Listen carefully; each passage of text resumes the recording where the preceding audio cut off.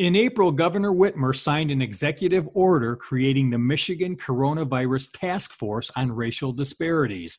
The task force is acting in an advisory capacity to the governor and studies the causes of racial disparities in the impact of COVID-19 and recommends actions to immediately address such disparities and the historical and systemic inequities that underlie them.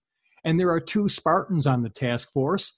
Deborah Verholden is an epidemiologist and the Associate Dean for Public Health Integration at Michigan State University and the director of the Flint Center for Health Equity Solutions. And Deborah, it's great to welcome you to the program. Thanks for having me, Russ, and happy to be here. And Randolph Rash, better known as Randy, is a professor and dean of the Michigan State University College of Nursing. Randy, good to have you back. Russ, good to be back with you. So, Randy, why don't you frame this issue for us?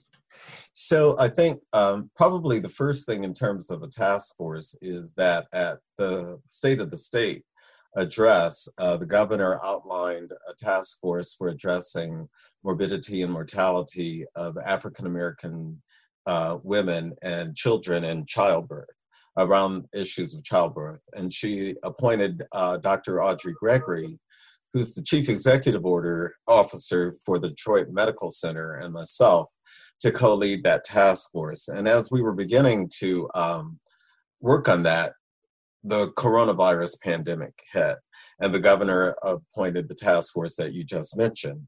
And that one's essentially led by Lieutenant Governor Gilchrist. As she was putting folks together for that, and I had been in contact because of the previous appointment, I said, well, I have some colleagues that you should talk to. And Dr. Verholden was one of them. She's always saying I'm dragging her into trouble. But I think that the issue, what happened was that as we were looking at the coronavirus and the pandemic in Michigan, we recognized that African Americans, who are 14% of our population, were overrepresented in terms of infection and the COVID-19 disease and deaths at about 40%. And so, and I'll let Deborah tell about where we are in terms of Michigan and the data and all those kinds of things. But what the governor wanted to do is to be proactive in getting testing available in the African-American community and getting them into getting our, those fellow citizens into treatment, not just for coronavirus COVID-19, but because we're also overrepresented with chronic diseases of heart disease, diabetes, hypertension, those kinds of things, which put you at higher risk. And we're also overrepresented in areas of what I would call financial risk, as the CDC looks at in terms of those indicators that affect health. African Americans are heavier hit by those. So what we were looking at is getting testing readily available, and at testing, connecting people to their primary care providers if they didn't have primary care providers, finding primary care providers for them, and also if they didn't have a health plan to cover, to do that. And so the work group out of the task force that we're both on is Primary Care Connections. And we've really been partnering with the Department of Health and Human Services. The other task force is looking at testing strategies, and we're looking at the Primary Care Connections, but working closely with them. So we're advisory to the governor, but what I had forgotten was that we're especially advisory to DHHS. And so that's been a pretty good partnership, because they've let us know what their capacities are. And we've been helpful in terms of the recommendations we make that help them, I wouldn't say up their game, but provides them some additional creative thinking about other ways of doing it.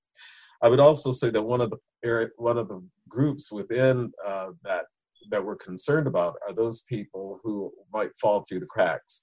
Those are folks who are undocumented for whatever reason, folks who've just gotten out of prison, folks who just want to lie low in general, and who aren't networked into the community to get access to testing. And how do you have folks in the community that they trust, who can get the message to them and to work on ways of getting them connected to primary care services as well if they don't have those. So that's kind of an overview of what the task force is doing. And as I say, a little unusual because usually a task force studies the problem, makes recommendations, and moves on. This, because of the nature of the pandemic, has been an ongoing active collaboration to fine-tune and get things done, particularly in southeastern Michigan, because we know it's going to roll on across the state. So how do we scale up what we're doing already to make sure that we're ahead of the game as it starts moving across the state? But Deborah, what would you add to what Randy said in your role on the task force? The thing that I appreciate the most about the task force is, one, the work was already afoot, and Randy pointed to that there was already work to deal with racial, ethnic, and other vulnerable and marginalized population disparities, right? So we've seen the biggest contrast in African Americans in Michigan versus the sort of population at large. But I think the thing that Randy pointed to that I want to underscore is that we know we've got a lot of vulnerable and marginalized populations. Michigan has a very large rural population. We've got enclaves of Arab Americans, and we've got a fairly large number of, very vibrant, active citizens in our community who don't have full citizenship, right? We call this population undocumented. I don't really like those, sort of terms because I don't like to further marginalize people with language. But the reality is we know that we have a lot of groups and a lot of segments of our population in Michigan that are at excess risk for not getting basic primary care and preventive services. And what we've seen during COVID-19 is an amplification effect. So COVID-19 was not the beginning of health disparities for Michigan or the nation, and unveiled some very important underlying both social and political determinants of health, and given us an opportunity to identify targets for intervention so we can have people experience health and access to healthcare as a right and not a privilege that's based on, economics or race or ethnicity or, any other type of status. And so, my role really on the task force, and I think why Randy brought me in, was, one, I believe in the power of data, and the data are very telling. The data is not the end all be all, but it does give us an opportunity to fearlessly confront where are we falling short. I do think, and it has been independent of who's been at the helm of the state. I don't think there's a overarching sentiment that, we're okay with some people being more healthy than others. But the question is, how do we bridge that gap? And so I think the task force specifically that was created around COVID, as well as the work that predated that, was about doing the work to make sure that health is something that is available and accessible, and that everybody has opportunities for optimal health, independent of their status or standing in our society and in our state. And the thing I would add to that is, as Deborah pointed out, these disparities predated the coronavirus and the pandemic. I started my career, I'm from Michigan originally, but I've spent all my adult life in the South until I returned 5 years as dean of college. But I started as a public health nurse in Benton Harbor, Michigan. And so many of the disparities that we're seeing now, we saw in Benton Harbor at the time. I think that we were maybe doing a better job of addressing them at the time. And so I think we have the opportunity in the state to relook at that history and look at the ways that we address these issues and working within communities and the different communities within larger communities. One, to establish trust.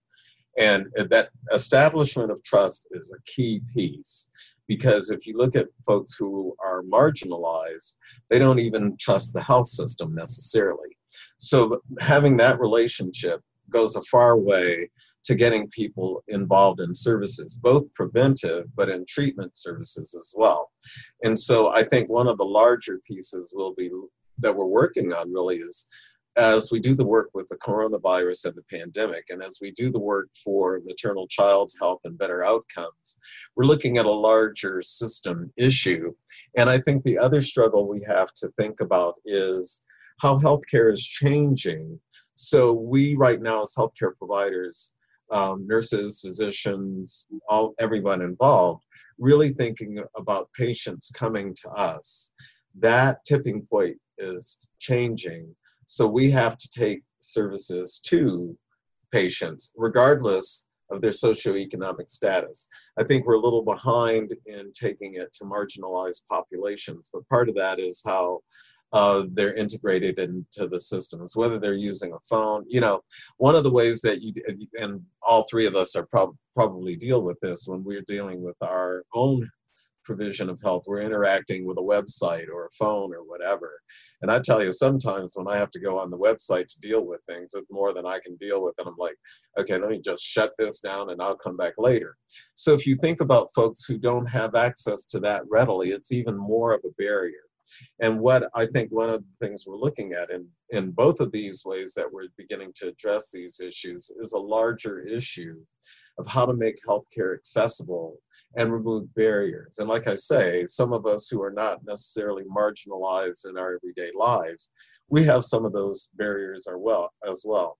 I think the other thing is we have to really look at where people are and meet them where they are. So, you know, if we talk about people and I agree with Deborah, I don't like the undocumented language because it others people.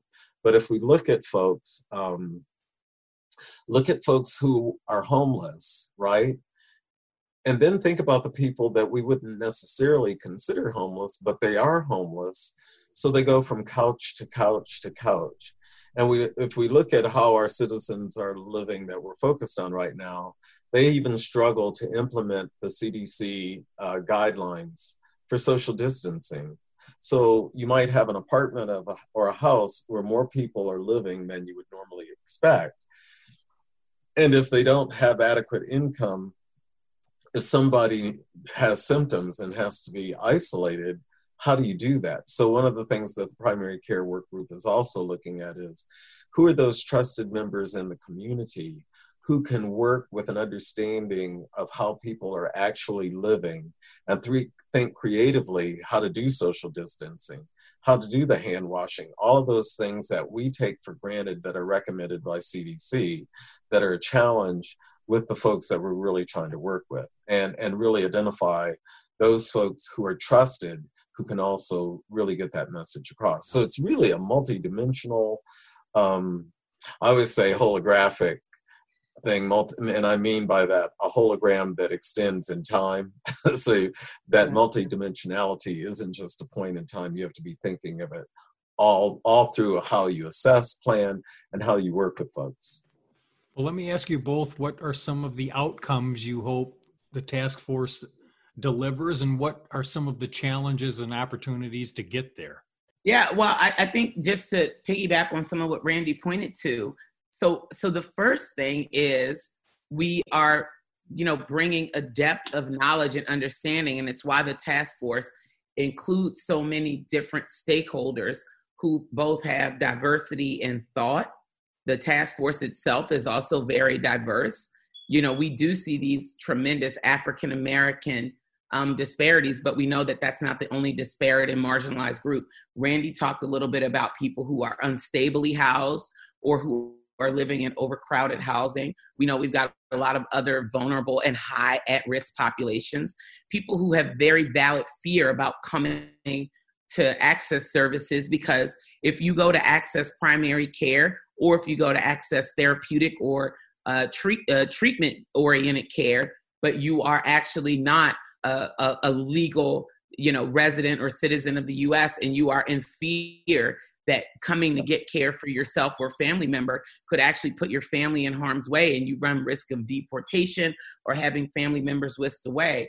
I think the strength of the task force is that we are very steeped in these issues. Randy talked a little bit about people with technology barriers, and technology barriers are not just related to economics.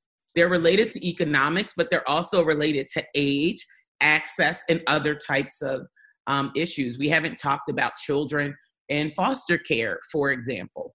So we know that we have all of these potentially vulnerable and high-risk populations. So I think the kind of metrics that we are interested in are, first, what do we already know are the potential gaps in our system of care, and then the underlying kind of social and political determinants of health. How do we then not just identify, but then mount, what Randy is calling these very creative and innovative solutions that will give people a certain level of safety and security in knowing that it really is about preserving and protecting the health of our population, such that people will come forward. So this notion of trusted and credible messengers is so important, because people need to know, and they need to hear these messages coming from people that they know and trust. And that, thankfully, the task force includes members who've already been working with these populations. And so the first thing I think that we're doing is identifying who are our most vulnerable and marginalized. And it's not just about race. It's not just about economics. It's multifaceted. So the task force is first identifying where are our weak spots, and then what are the kinds of interventions that we need to be implementing. And then, of course, our ultimate goal is to then improve access to care. And that's why the first two, I think, subcommittees that have emerged are around these primary care connections, and then both the testing strategies, which are the first step, and then identifying how to do valid contact tracing, how to make sure that people are getting the kind of care that they need, are identified as a case, or are at risk.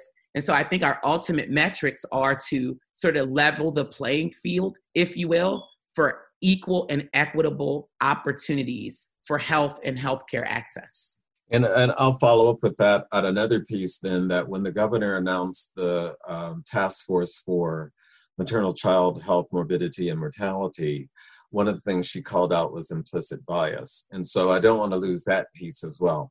And I think there are two things that are emerging in the task force that relates to that. One of them is health inequities and health disparities. And I would describe health inequities as the institutional, it's the expression of the institutional, I'm going to say racism, but how we are structured and practiced so that it's a barrier in folks, how they're viewed when they come, because the policies and procedures are implemented in a way that sort of prevents access to care or affects the quality of care. So we know that women and minorities often, for the same entity, disease or health issue, are treated differently. We also know that symptoms are expressed differently, just based on culture and gender and all of those kinds of things. Well, if they are normed on, and initially a lot of the tests were normed on young white men who were medical students, where's the diversity there? But so it's looking at the institutional policies and procedures and ways of behaving that either are a problem for access to care, or if you get the access to care, a problem in terms of the kinds of quality of care. And then I would say the health disparities really gets to those social determinants of health, where marginalized people live, how all of those things affect their health. Then when we get to implicit bias, what we're looking at is implicit in the sense that it might be hidden. So there are people who are deliberately biased, but I think most of our colleagues who are involved in healthcare and social issues are people of goodwill, and we all have our own blinders, that we see people in a certain way and respond to them often unconsciously in a way that isn't helpful. And I tell a story about myself, because when people talk about implicit bias, we can be sounding like we're accusing people, but it's really an opportunity for growth and development. So in my 20s, and those of you who can't see me, I'm a Black male and clearly grew up as a Black male. In my 20s, living in Nashville, Tennessee, I worked in the Tennessee Department of Correction as a family nurse practitioner. I remember walking down the street one evening, and I saw a young man ahead of me, a Black man, probably about my age, and he was ahead of me, and unconsciously I crossed the street. And when I crossed the street, I thought, why did you cross the street? And I realized because I was afraid of him. And I realized, and I thought to myself, you know who he is because that's how you grew up. I know that African-American males and men are loving, generous people. It's not how we're often portrayed in the media, but I had to confront in myself that I was afraid of him and I knew better. And I wondered where that came from. I learned it. What's the song in the Pacific show, How Do You Learn It? You Have to Be Carefully Taught. So I realized that I learned it. I share the story because we all have implicit bias, but it's an opportunity to see what are our blinders and remove them. So one of the things the governor is interested in is how implicit bias affects how people access care and the kind of care they receive. And it's a great opportunity because, like I said, most of us in healthcare are people of goodwill. We have a bias and we don't know it.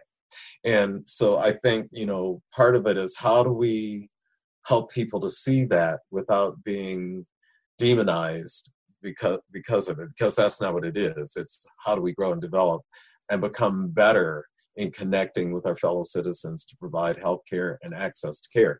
So it relates to some of the other things we were talking about in terms of health disparities, health inequities. It's a key piece that we can actively work within organizations to try to change how it systemically does it and how we as individuals and groups practice it in a way that we can do better at what we're doing. So I don't want to lose that piece. Yeah. Well, I want to thank you both for your important work on this Spartan's Will. And as we close, just what would you like us to keep in mind, or is there anything important you'd like to add? I think that we have an opportunity before us. I've been telling people, and I've had the experience myself, that I feel like as a nation and as a global community, we are at our most vulnerable right now. People, I think, have really this has taken a toll on everybody, independent of race, economics, gender, gender identity, and all of these things. This has just made us all very vulnerable, and in some respects has allowed us to understand, see, process, and digest, and kind of almost be forced to confront the world that we live in. And fundamentally, we know that we don't live in a world where, opportunity for health and growth and development is realized equally and equitably by all people. And so I just encourage people to, really take this opportunity to, be willing to look at where, because the thing about privilege is a really funny thing. There are a lot of people who experience privilege who never asked for it. They are champions and believers in a world that works for everyone, in a world that's fair and equitable. And I think a lot of us have now had to confront that is not actually the society that we live in, either, at a national level or at a global level. And some of us sort of knew this and have had different lived experiences that speak to it, but now it's become inescapable. And so I really just encourage people to use this opportunity while we are in this, period of modified operations and people are at home and sort of, almost forced to digest and consume media and other things that are happening, not to be overwhelmed by it, but to really say, okay, like if I didn't see it or understand it before, I can see it and understand it now, and really stand in what can I do and who can I be as a champion for a world that really works for everybody. You know, I think many of us on the front lines of healthcare, this has always, you know, been our mission, right? That health is something that people experience as a right and not as a privilege. And in a nation as rich and as, you know, capable and innovative as ours, I think we should be global leaders in developing and implementing a world that works for everyone. And so I do encourage people to stay safe, continue to practice all the protocols. I remind people we are in the middle of the pandemic. It is far from over, but there is an opportunity before us to really just now confront some of our gaps and having health and health care be something that is a right and not a privilege. And I would follow up that with a larger context that I've been really dealing with and revisiting some things that I haven't visited in a while. And part of this was spurred by the horrible death of George Floyd. And one of the things I see in that response is something that I'm hopeful about. And so I've been looking at issues of race and racism and all of that. And one of the things that has consistently come out for folks who are activists in this, and I'm forgetting her name, but it's a woman in her 70s who first did the blue-eyed, brown-eyed experiments with kids in school to understand what racism does. And her point is, she does something where she says she's at the college campus and said, how many of you are members of the white race? And folks stood up. How many of you are this, this, and this? And after they're all standing, she says, how many of you are members of the human race? Sit down. And they all sit down. And her point is that race is socially constructed. She points out that everybody originated out of Africa around the equator. And as people moved, their skins got lighter as an adaptation to the climate. So I think the hopeful thing is that we can all begin to see ourselves as members of the human race. And I think that Deborah touched on something. So this pandemic really illustrates it. So the first case in Detroit was probably, I don't remember, I mean, I never figured out who it was, but it was someone probably white because they had traveled abroad. But when it came back, the population that it disproportionately affected was African American. That could easily be reversed. The point is that we all live on this planet, in this country, in communities together, and we're connected in ways that we don't always recognize. And this pandemic really illustrates that if one group is disproportionately affected, at some point, everybody else will be affected as well. And that it really started somewhere else. And because of those vulnerabilities that were already in the African American community in particular, they were at higher risk. But the risk came from elsewhere. I think the lesson that we can really learn while we, as Deborah said, we're sheltered in, have the time to reflect, is really reflect on who we are as human beings and members of the human race, and that we really are connected to each other. And that when one group, when the most marginalized is doing well, we probably all do much better. So we're connected in ways that are really important. And I think this is a great time to revisit that. We've had two horrible things happen in our country in the last several weeks. And some of it it's all been very distressing. And you can lose hope, but there are glimmers in that that should make us all feel hope of what's possible if we work collectively to address these issues. Well, thank Spartans you. will. Yeah, that's right. Spartans will. And I want people to also know that they have an opportunity. The task force meetings are publicly viewable. Yep. This is a completely transparent process. Michigan has been at the forefront of transparency. So if listeners want to chime in and they want to hear and see what's happening, they can do that. And they can Those, if you go to the website, they're particularly on Friday. So if you go to the website, first of all, you can hear the recordings of previous meetings. any documents that are posted. But if you go to and I'm thinking it's coronavirus.gov or something like that, but you can Google it in some way and find it, and you'll find when the meetings are happening, and the public ones usually are happening on Fridays. But Deborah, thanks for bringing that up, because it's really an opportunity for the public to be engaged. And the other thing I hold the governor up and her admin team for is the transparency in which all this is conducted. I think before we came on the air, Deborah really talked about how Michigan is one of the 3 states in the forefront at looking at the problem in African Americans. And sometimes when you look at something, it can look like you're not doing well, but it's a proactive thing to say, let's get real information so when we know where we are, and then begin to go look at what we can do. So great state to be in. Yeah, I think, Randy, if people just Google the Michigan Coronavirus Task Force on Racial Disparities, they'll get there. So I want to thank you both again for a great conversation and for being on the program today. Russ, thanks for having us, Brett. Yeah. Thank you. I look forward to connecting with you on other stuff again. It's always a lot of fun talking with both of you, so thank you.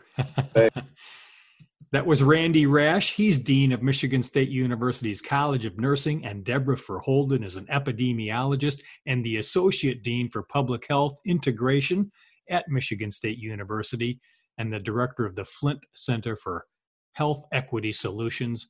And I'm Russ White. This is MSU Today.